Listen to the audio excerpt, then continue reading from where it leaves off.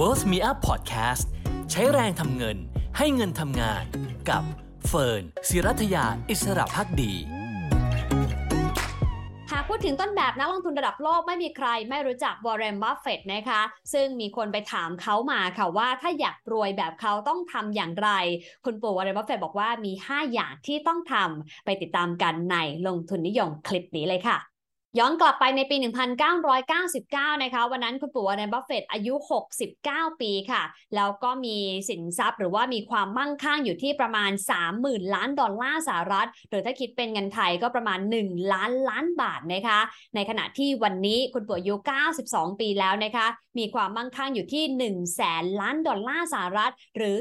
3.5 ล้านล้านบาทพูดง่ายๆก็คือในช่วงที่ผ่านมานั้นคุณปู่มีความมั่งคั่งเพิ่มขึ้นมาถึงกว่า3 เท่าตัวด้วยกันค่ะแต่ย้อนกลับไปในวันนั้นปี 1999 นะคะมีการประชุมผู้ถือหุ้น Berkshire Hathaway แล้วก็มีคนไปถามคุณปู่นะคะว่าอยากรวยแบบคุณปู่ที่ตอนนั้นเนี่ยมีความมั่งคั่งอยู่ที่ 30,000 ล้านดอลลาร์สหรัฐต้องทำอย่างไร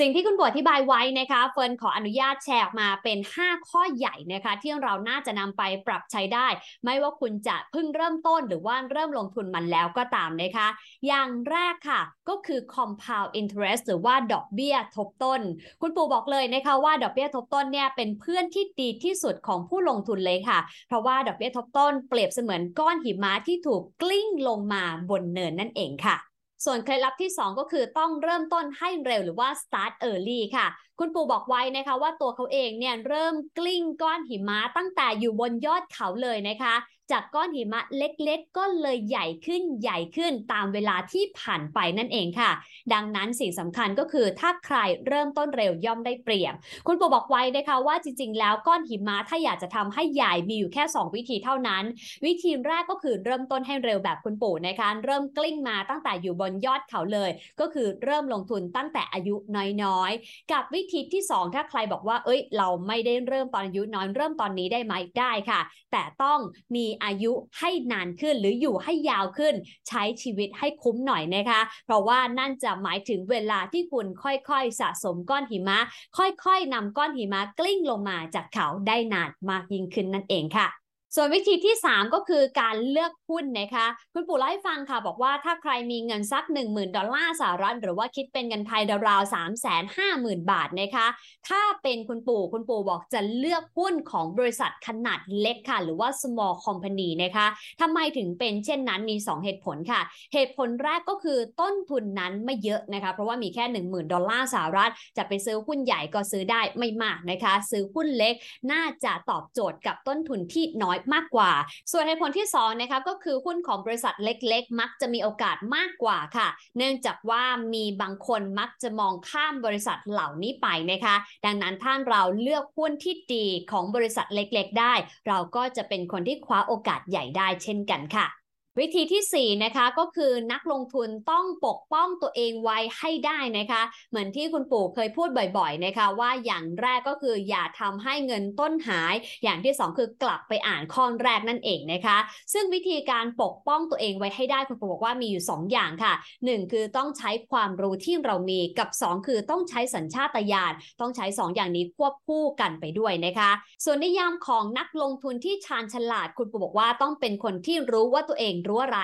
แล้วก็ต้องรู้ด้วยว่าตัวเองไม่รู้อะไรนะคะและที่สำคัญไม่เห็นโอกาสลงทุนต้องคว้ามันเอาไว้ให้ได้เลยนะคะรวมถึงเรื่องของการลงทุนคุณปู่บอกว่าอย่าไปหวังเลยนะคะว่าจะมีใครคิดเหมือนเราหรือแม้แต่มีใครเข้าใจสิ่งที่เราพูดเพราะว่านั่นเป็นเรื่องที่ยากทีเดียวค่ะส่วนเคล็ดลับสุดท้ายข้อที่5นะคะก็คือการซื้อกองทุนดัชนีนั่นเองนะคะหรือว่า Index Fund ค่ะปกติแล้วถ้าเลือกหุ้นเองได้เราก็อาจจะไปเลือกหุ้นขนาดเล็กอย่างที่บอกไปแล้วก็เข้าไปทำความเข้าใจกับหุ้นที่เราเข้าไปลงทุนนะคะแต่ถ้าใครไม่มีความรู้ไม่มีความเข้าใจหรือว่าไม่มีเวลามากพอคุณปู่แนะนำเสมอนะคะว่าให้ลงทุนในกองทุนดัชนีอย่าง S&P 500 ค่ะเนื่องจากว่ากองทุนดัชนีนั้นมีข้อดีหลายด้านทีเดียวอย่างแรกเลยนะคะ นะคะก็คือเป็นการกระจายการลงทุนอยู่แล้วเนื่องจากว่า S&P 500ก็จะลงทุนในหุ้นขนาดใหญ่ในแต่ละอุตสาหกรรมรวมแล้ว500ตัวนั่นเองนะคะกับอย่างที่2คือมีต้นทุนที่ต่ำค่ะ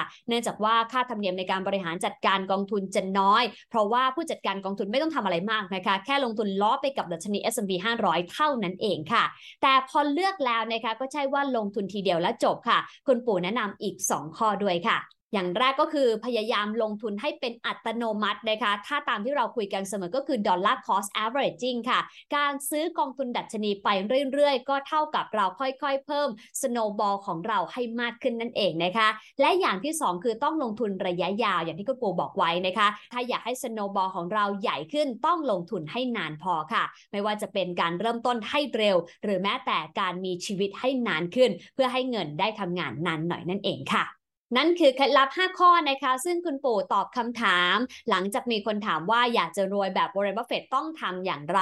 แต่คุณปู่ทิ้งท้ายไว้น่าสนใจค่ะบอกว่ามูลค่า 30,000 ล้านดอลลาร์สหรัฐซึ่งเป็นความมั่งคั่งที่คุณปู่มีณปี 1999 นั้นไม่ได้มีความหมายสำหรับเขาค่ะเพราะเมื่อถึงระดับหนึ่งนะคะเงินจะสร้างการเปลี่ยนแปลงเพียงเล็กน้อยเท่านั้นคุณปู่ยังบอกด้วยนะคะว่าถ้าวันนี้มีใครเนี่ยมาขอแบ่งส่วนแบ่งความมั่งคั่งที่เป็น significant percentage เลยนะคะก็คือความมั่งคั่งที่มีนัยสำคัญของเขาออกไปเพื่อแลกกับเวลาที่เขาจะได้ทำในสิ่งที่เขาอยากทำเขาบอกเขายินดีที่จะแลกเลยค่ะดังนั้นบทสรุปของเรื่องนี้นะคะก็คือเราต้องลงทุนให้เร็วในสิ่งที่เรามีความเข้าใจ